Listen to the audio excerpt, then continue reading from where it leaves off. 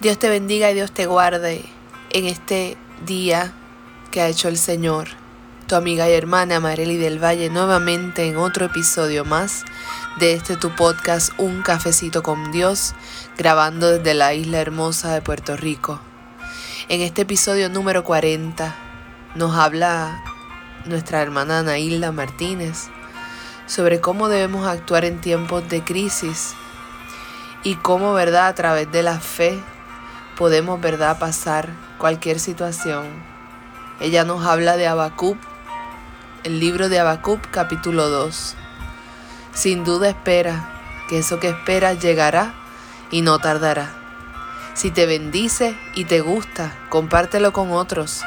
Recuerda que puedes encontrarnos en internet en la página www.uncafecitocondios.com y escribirnos tus peticiones de oración al email cafecitocondios1@gmail.com. Que el Señor te bendiga. Alabado sea el nombre de Jesús. Buenas noches. Dios me los bendiga a todos en esta preciosa hora. Es una bendición de parte de Dios estar con ustedes y llevarles una corta reflexión sobre cómo debemos de actuar en momentos difíciles y activar nuestra fe. Cuando vamos al libro de Habacuc, en el capítulo 2, la palabra dice lo siguiente: en el nombre del Dios que es Padre, Hijo y Espíritu Santo. Dice así: sobre mi guarda estaré y sobre la fortaleza afirmaré el pie. Y velaré para ver lo que me dirá. Y qué he de responderme tocante a mi queja. Y Jehová me respondió y dijo: escribe la visión y declárala en tablas para que corra el que leyere en ella. Aunque la visión tardará aún, porque tardará aún por un tiempo, mas se apresura hacia el fin. Y no mentirá, aunque tardare, espéralo, porque sin duda vendrá y no tardará. He aquí que aquel cuya arma no es recta se enorgullece, mas el justo por la fe vivirá. Aleluya. Qué lindo es el Señor. Te habla tu amiga y hermana Anaílda. Y en esta preciosa hora, pues, quiero traerte unas palabritas sobre lo que en esta noche nos va a edificar, nos va a fortalecer en esta preciosa hora, ¿verdad? Y fui al libro de Habacuc porque en el libro de Habacuc, la tercera vez que aparece la palabra fe en la Biblia es en ese libro, en el libro de Habacuc. Y Habacuc significa hierba fragante. Oiga, para mí una hierba fragante es una hierba fresca, una palabra que uno aspira ese olor a fresco, ¿verdad? Agradable, refrescante.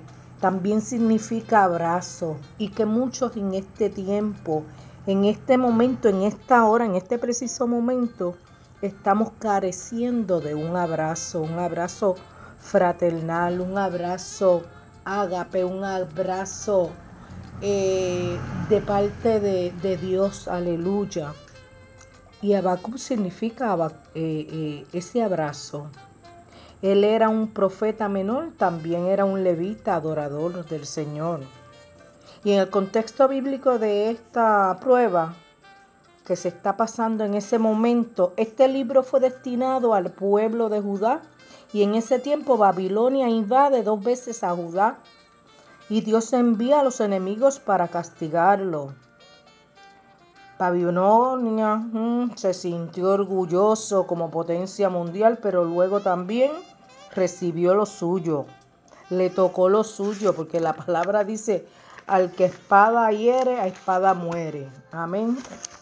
Pero entonces, en ocasiones nosotros cuestionamos a Dios y hacemos huelga. Y la respuesta de Dios a veces es no. Eso es lo que está pasando. Entonces, el esperar en ese momento Y el no de Dios es hasta muchas veces igual que el sí de Dios, pero es en su tiempo. Habacuc sintió angustia, se quejó por el pueblo y presentó sus quejas. Fue directamente a la fuente y Dios le contestó.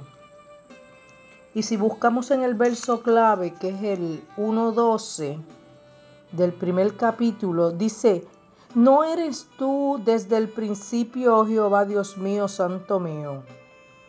¿No moriremos, oh Jehová?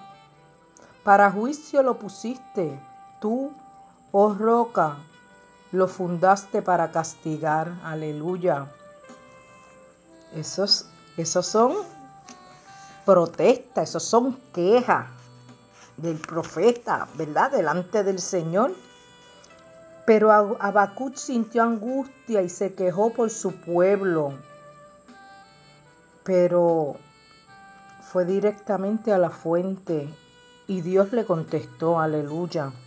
Busquemos el significado del porqué de las cosas, ¿verdad? Y muchas veces nos desanimamos por lo que nos rodea, por lo que está pasando en el pueblo a nivel mundial y cualquier parecido a lo que estamos viviendo nosotros mismos en carne propia. No es pura casualidad. Tenemos que hablar con Dios, activar nuestra fe. ¿Y qué es fe? Fe es la gracia mediante el cual Dios nos capacita para creerle a Él. Creer en la fe tiene su fin en Dios mismo. La fe comienza con una decisión. Yo le creo a Dios. Y ahora mismo la bola está en tu cancha. Es tiempo de que le creamos a Dios, porque van a venir momentos difíciles. Momentos en que van a querer engañar aún a los cristianos. ¿Con qué? Con falsas doctrinas. Nos van a querer presentar la palabra, evidencias históricas. No se deje engañar. Por eso tenemos que creerle a Dios. Un niño se tira en los brazos de su padre porque tiene confianza de que Él no lo va a dejar caer. Así nosotros tenemos que sostener nuestra fe confiando en que nuestro Dios tiene cuidado de nosotros. Cuando vamos a Habacuc 2:1, nos habla que Él está como un vigía. Aleluya. Bendito Dios. Sobre mi guarda estaré, dice, y sobre la fortaleza afirmaré el pie. Él estaba esperando respuesta de Dios, de parte de Dios. Y la prisa, muchas veces nos desenfoca. El enojo nos lleva a no accionar en fe, y la fe es confianza. Y en estos tiempos se construían unas torres de vigilancia, esperando para estar ahí plantando, esperando noticias para ver si venía el enemigo, peligro o amenaza. Aleluya. Y sabemos que va a llover porque el cielo se pone nublado, porque vemos las nubes, ¿verdad? Y tenemos que mirar hacia arriba como Habacuc se prepara esperando la señal. Por ejemplo, para los años 70, la radio, para que tuviera sintonía, había que ponerle un gancho de ropa. La televisión, para cambiarla, hacía clac, clac, clac, clac, clac, clac, clac, clac. Un sonido, un ruido tremendo. No había señal muchas veces. Y cuando hay interferencia no escuchamos la voz de Dios. Nos habla y estamos fuera de señal, desenfocados, envueltos en eventos, en otras situaciones, en cosas efímeras, en cosas pasajeras. Nos preocupamos, nos traemos problemas que nosotros mismos inventamos en nuestra mente sin acontecer. Dios no te quiere envuelto, ocioso, ociosa, esperando una palabra de Dios. Abre la Biblia, aleluya. Qué bueno que tenemos estos medios. Habacuc activó su fe y en el capítulo 2, verso 2, dice que le creyó a Dios y le contestó, porque él se plantó confiado. Cuando Dios te habla, te da instrucciones. La espera desespera y muchas cosas hay de peso en nuestras vidas como seres humanos. Tenemos muchas responsabilidades que conllevan los ministerios y a veces nos ponemos, ¿verdad?, vulnerables, el hogar, la crianza, los hijos, pero queremos que muchas veces el Señor nos conteste a prisa y lo que llega fácil, fácil se va, porque muchas veces no valoramos la esencia de lo que el Señor ha puesto en nuestras manos. Y hay que pagar un precio, pero no pierdas la fe. Tener fe no significa que el Señor nos va a dar todo lo que queramos.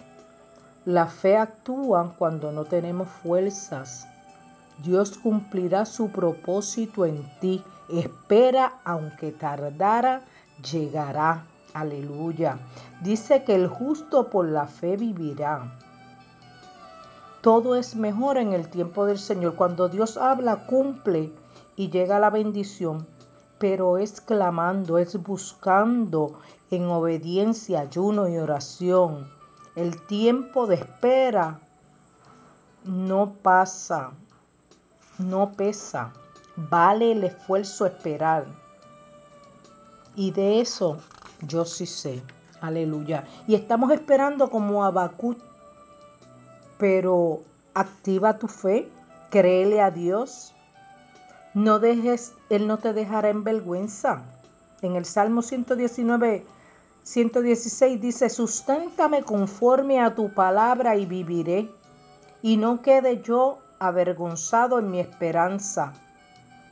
Porque oiga, el Señor no nos va a dejar avergonzado porque le creamos y tengamos nuestra fe depositada en Él. Somos sus hijos. Él tiene cuidado de ti, de mí, de tu familia, de mi familia, de lo nuestro, de lo que nos ha dado, de lo que nos ha depositado. Yo me imagino a Habacuc desesperado, esperando señal.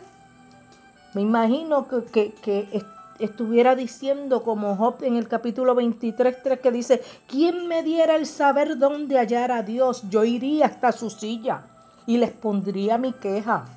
Mira, Dios no se va a poner pico a pico contigo. Dios va a dialogar.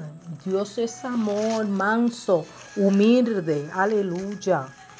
Pero a veces queremos a la cañona recibir de parte del cielo lo que nosotros queremos y queremos escuchar. Pero la palabra te habla bien claro.